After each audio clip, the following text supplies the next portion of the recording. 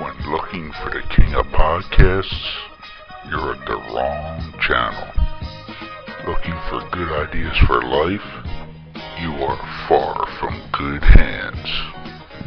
If you think the listener is always right, you are far from the right place. Hosted by a Northeasterner by birth, a rebel by choice.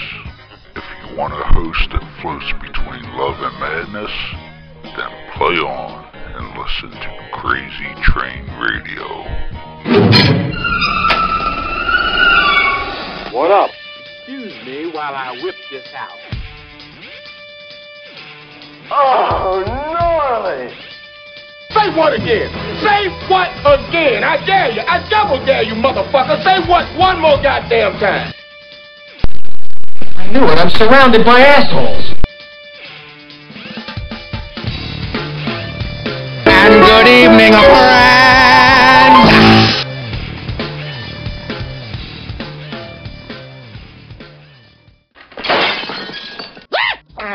With over 30 years of experience and a superb reputation for being a detail-oriented company, Lacey Cleaning has some of the highest work standards in the cleaning business.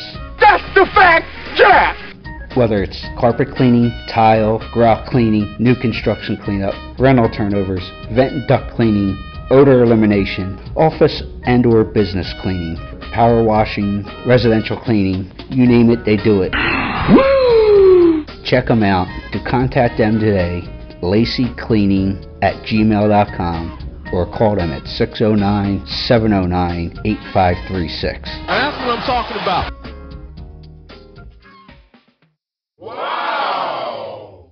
Thinking your day is bad and really looking to make it worse? Why not try downloading this new classic set of music that will be dropping so far off the charts there's bound to be injuries. Now that's what I call depressing. It's gonna make those who are even close to having the slightest glimmer of hope want to jump off the highest of planks. For those that are getting Now That's What I Call Depressing, you'll be getting that song that reminds you of that relationship with those cougars, Wrinkled Ladies.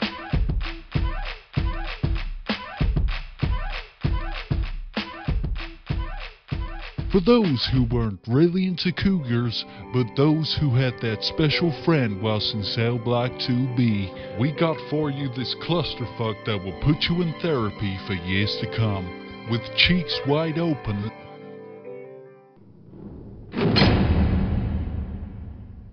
Who the fuck writes this shit? Oh hell, we're still recording this commercial. Always with you, it cannot be done. Those that'd rather have it out than in. This loaded hit will be dropping soon, farthing in the USA. For those who place their order by calling or ordering online, the next 100 folks will receive their choice of either a noose of good quality that won't snap, an installation of a new outlet next to your bathtub so you can now blow dry your hair in a full tub.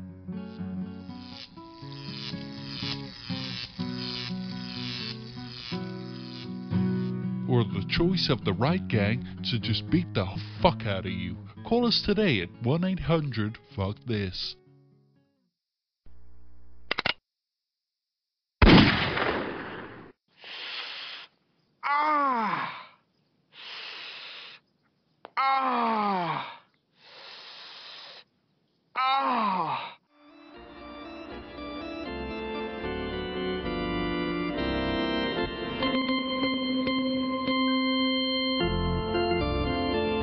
Hi, this is Jamie Moyer, and you're listening to Crazy Train Radio.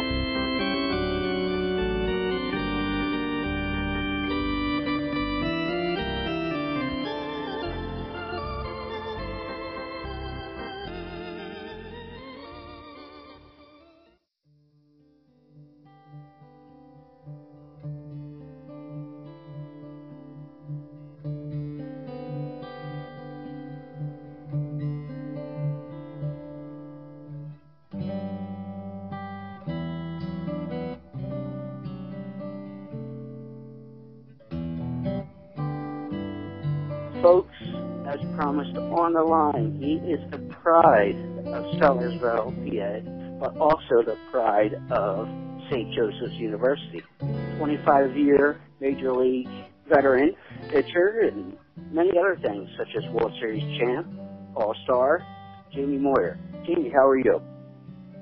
I'm doing well. How about yourself, Jonathan? I can't complain other than this damn coronavirus, but what are we going to do?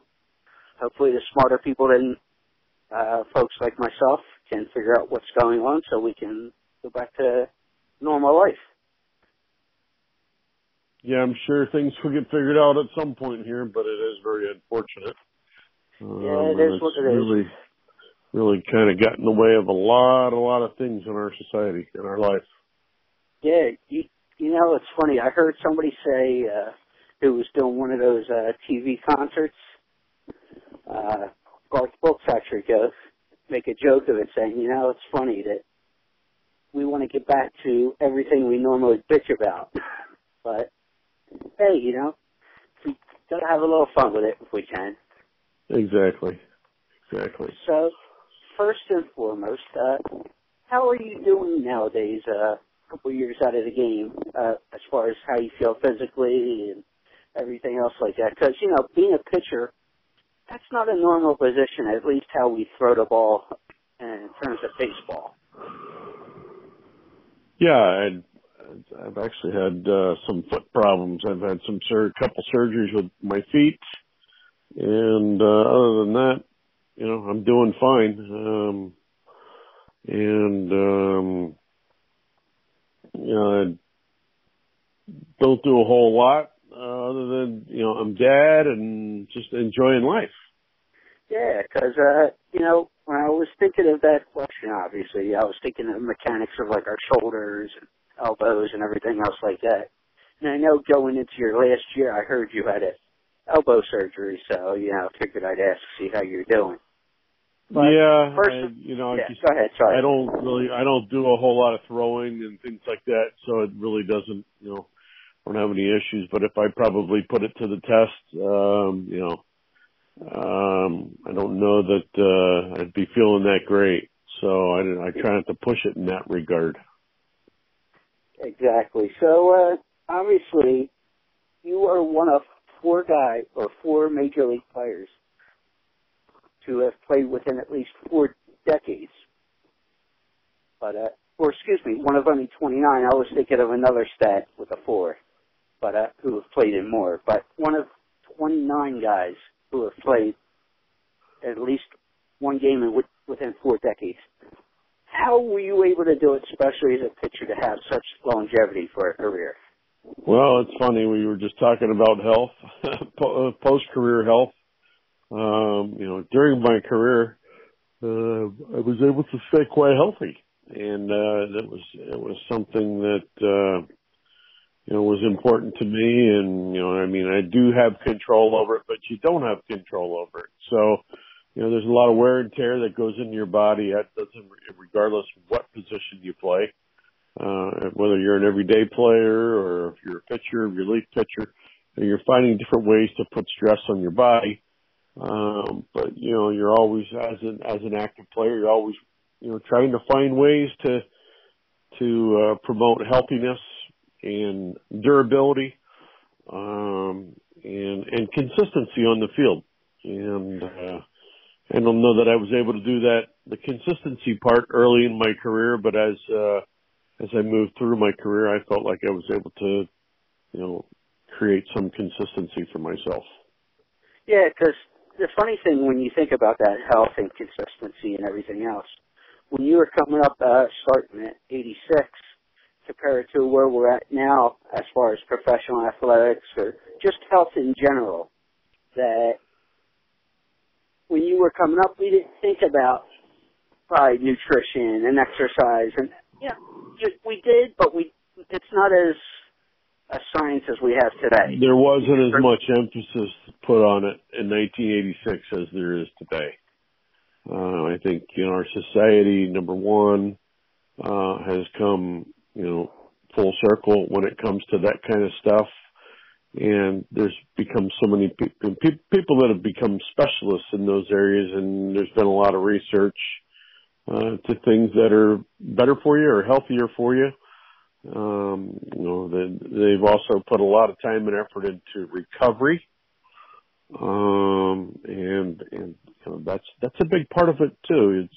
It's recovery. It's interesting because you could talk about all these things for each topic for days.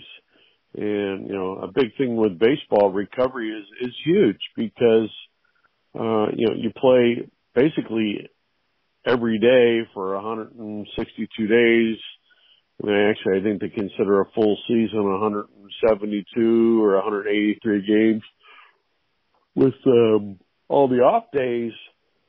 But, that's a lot of baseball and a lot of travel through a lot of time zones. And you got to figure out a way to, first of all, stay healthy and find ways to try to recover. So you got to learn how to let your body rest. Well, that's an interesting point that you brought up in that answer just a second ago. Did you find that it would wear you down more from the physical play or the travel? Both. It just depends. I think when you're in a losing situation, it wears you down. If you're in a winning situation, you don't feel worn down because there's so much excitement and adrenaline going on, right? But when you get to the end of a season, or end of that season, and I'll give you an example, in 2008 and 2009, I was fortunate enough to play on some teams that went to a World Series, and in 2008 we won a World Series with the Phillies. Adrenaline carries you through the playoffs, but when the season was actually over, or the World Series was actually over, it was unbelievably exhausting. Especially, you bring up a good point about that World Series, especially the one you won in 2008. I had heard, and you know how things are on the internet, whether everything's true at least. The game you pitched during that 2008 World Series against the Rays, was it true that you had a stomach virus going into that game? I did. I wasn't feeling very well. And it started a couple days before, and it probably lasted. I didn't feel normal for a couple weeks after, believe it or not. I don't know if it was stomach virus or what it was, but I was a little too stubborn to, see a doctor and just put up with it. I felt like the World Series was a little more important. Yeah, because when you think about it, how many people can say, especially as someone who grew up in the Philadelphia area, wow, I'm pitching for essentially my hometown team in a World Series, Exactly. And, it was one of the situations, you as a little boy, even as an active player, you dream about playing in a World Series, and when that day comes to start a game, I wasn't feeling well, and it was like, well, what, I'm going to figure out a way to deal with this and try to block it out and move on from there. But did you at least inform anybody that, hey, just so you know, I'm not saying you were trying to make excuses for anything. No. Take it that way. But did you at least let Charlie know, say, hey, just... No, I talked to our trainers, and, I had some bodily functions that weren't working, like they normally do. So I had to take some medication to slow things down a little bit. Yeah, that's what I meant. Just so somebody was aware of, your personal health. Yeah, it didn't really affect. I don't believe it really affected my performance. Other than between innings, I felt really lousy. Yeah, you get hydrated, do all the normal stuff that you would. Right, exactly. But I found it interesting doing some reading about you that when you first had your game or first performance at the big league level, you actually got to play against the Phillies and start and pitch Steve Carlton. How intimidating is that to pitch against a Hall of Famer from your hometown club, or were you able to just laser focus? You know what? It was And it wasn't necessarily intimidating. It was, like I grew up watching the Phillies, and Steve Carlton was a left-handed pitcher, and just so happened to be my idol. To have, I think I was in more awe of that than anything else. But once the game started, those thoughts, those ideas, those feelings, they were removed, and, really trying to be focused on, the task at hand. And that was to go out and be, a pitcher that was going to create some consistency. Now, as far as that is concerned, and I talked to several former big leaguers. I actually spoke to Billy Ripken last week, who came out with his new book, State of Play. I've spoken to Jason Kendall, who's interesting and completely on the other side of the spectrum there as you, looking at the game from a catcher. How much homework would you put into getting ready for a game when you knew you were going to be starting, as far as looking at stats and old film and just everything that people don't realize that go into the game? Well, I came into this game and there really wasn't a whole lot of, back when I first came into this game, they were using VCRs and video from... What's that thing?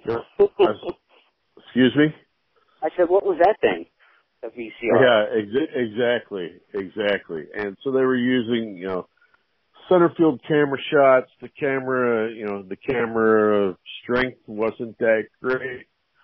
So you didn't really have the ability to have different views and being able to fast forward things or slow things down to the point where you could go frame by frame by frame by frame, to look at hitters or to look at your own pitching mechanics.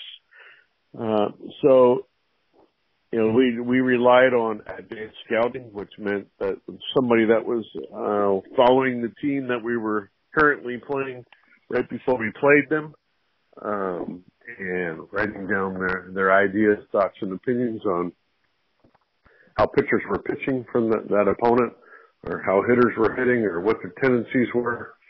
Again, it was all somebody's opinion, and they compiled that information and passed it on to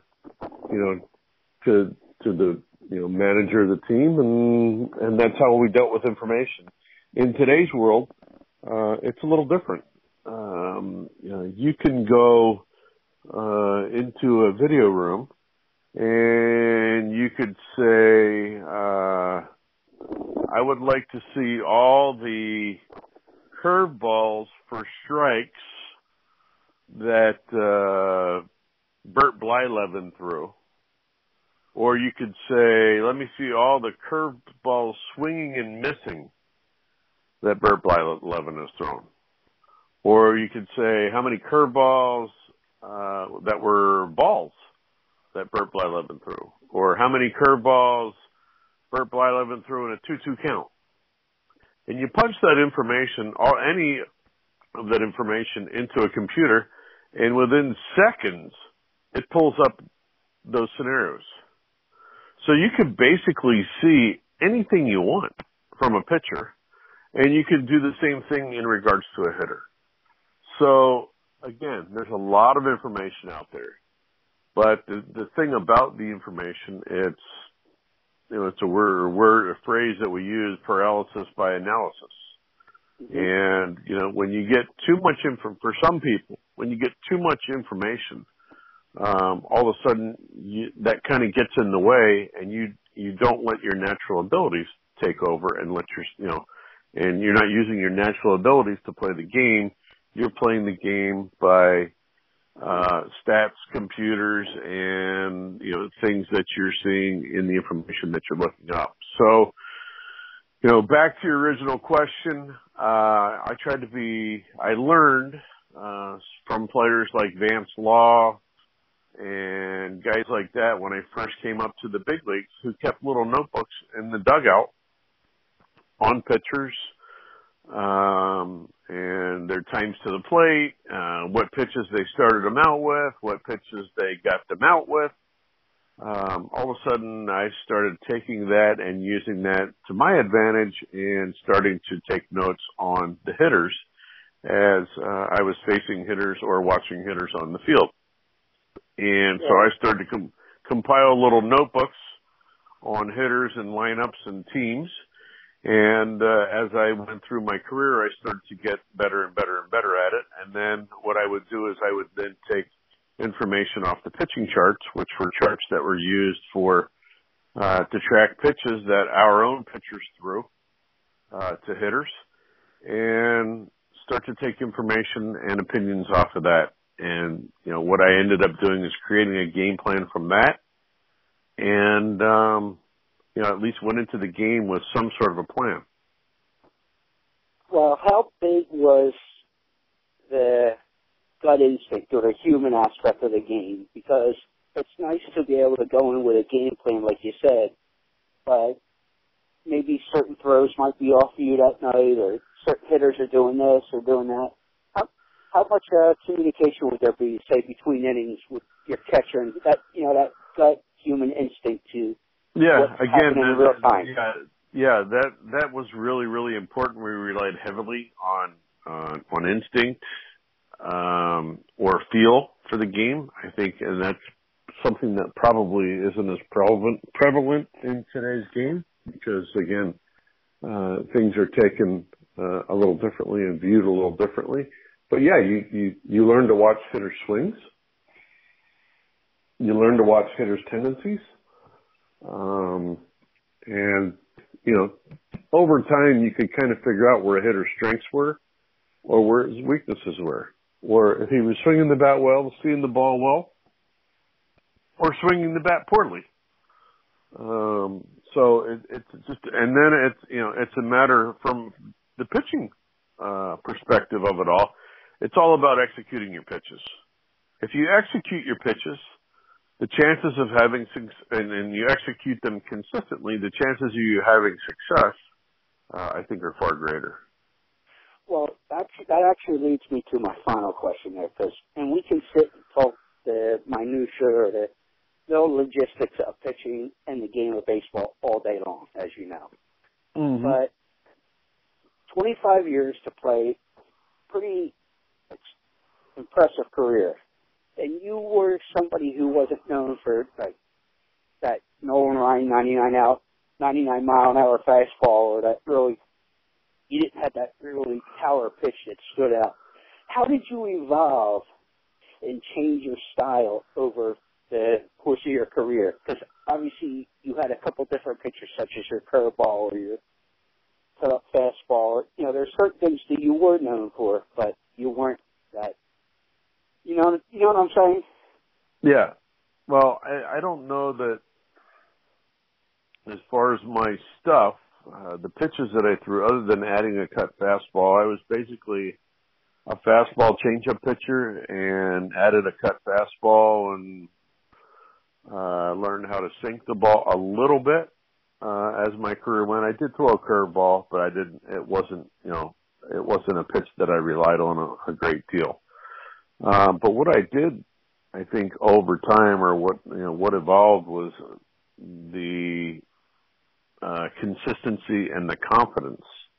And I think when I learned and gained the confidence that I needed,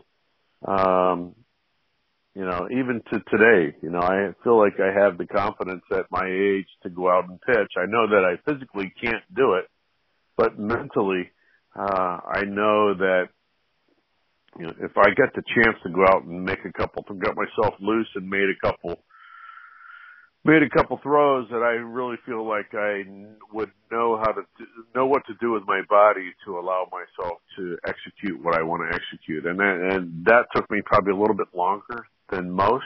I was given several opportunities during the course of my career to figure that out. And, it worked out for me, but, I don't know that there are no secrets to it. And basically what I learned is, repeatable mechanics, are really, really important, and consistent mechanics, repeatable, consistent mechanics are really, really important. And when you can do that over the rubber, you can then execute your pitches at the plate. And then once you release the ball, you almost become a spectator, because the game's out of your hands. The only other thing that you can do is cover first base on a ground ball to the left side of the infield, be the police officer in the infield on pop-ups, and back up bases. You know, it's interesting. You made me just think of one more question, and that's, with all that information and experience that you learned throughout your career, were you somebody to go to other pitchers or anything like that were coming up and pass on the information, or would you be more of a guy that if they came to you and asked? Yeah, I was both. It just depended on the relationship I had with the guy, or the opportunities that would exist. Some guys, when they pitched, they didn't want to talk to you. They didn't want to talk to anybody. There were other times when, there were guys who were very talkative.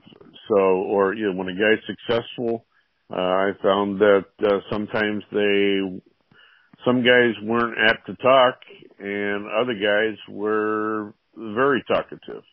I found mostly when guys were struggling, they were more apt to listen. So,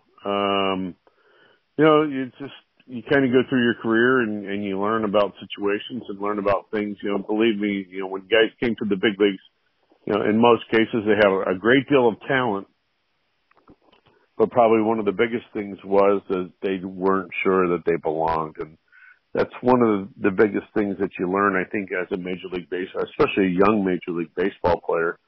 It's great getting there, but, and it's hard getting there, but it's even harder to stay there. And I think once you learn, your abilities and your capabilities, and like I said previously, having that confidence, once you can attain that confidence and maintain that confidence, it does allow you to have a better mindset to help your performance. But wouldn't that make it key and more important to, you have the talent to get there, obviously, like you said, but to maybe talk to some vets no matter what position you play? Yeah. Oh, yeah. Right. But, talk, as the terminology goes, talk is cheap. You've got to put your own numbers up. And, we all go through ebbs and flows during the season. Sometimes, you don't feel right. You have a mechanical issue, or, your arm isn't feeling right. It might be a health thing.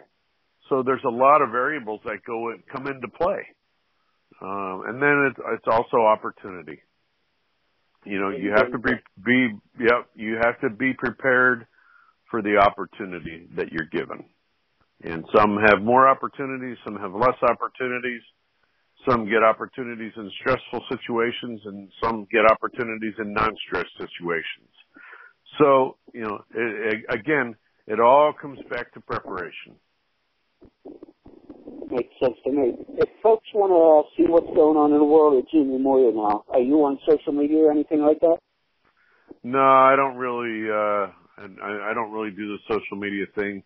I'm, you said, I'm basically a full-time dad, and really putting my emphasis into my children. I've got two children in high school and 2 children in middle school. So, well, that's great to hear, especially in the world we're living in right now, that your focus is on the family and your kids, that's for sure. Jimmy Moyer, thank you so much. The Whiz Kids had won it, Bobby Thompson had done it, and Yogi read the comics all the while. Rock and roll was being born, marijuana we would scorn. So down on the corner the national pastime went on trial. We're talking baseball, Klazuski, Campanella, talking baseball, the man and Bobby Fella.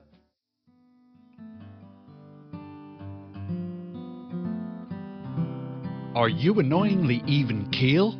E-methamine could be right for you. I have a disease, all right? I need help. E-methamine lets you get gagged up on whooped chicken parts without yellowing one's teeth. Yeah. Contact your doctor today if you experience the following. Oh my God. Increases in blood flow, boost in testosterone, ending of erectile dysfunction. You're naughty. This medicine is made for extreme cases of being even keel or having extreme depression. Oh, come on. Side effects include fits of rage, acne, bleeding in folks around you, whooping cough, hallucinations, comas, trouble swallowing, decrease in semen, increase in amounts of selling yourself, amnesia, night terrors, higher mortgage rates, and increased sensations in not having suicidal urges. Oh my. Not all football helmets are created equal. Zenith, the industry leader in protective technology, is the only helmet in the game with adaptive head protection featuring a shock suspension system that can move independently from the helmet shell. Headquartered and developed in Detroit, Zenith is committed to player safety and revolutionary innovation. Zenith is proud to protect athletes at every level from Pee-wee to the pros. Learn more about the Zenith difference at zenith.com. That's XENITH.com.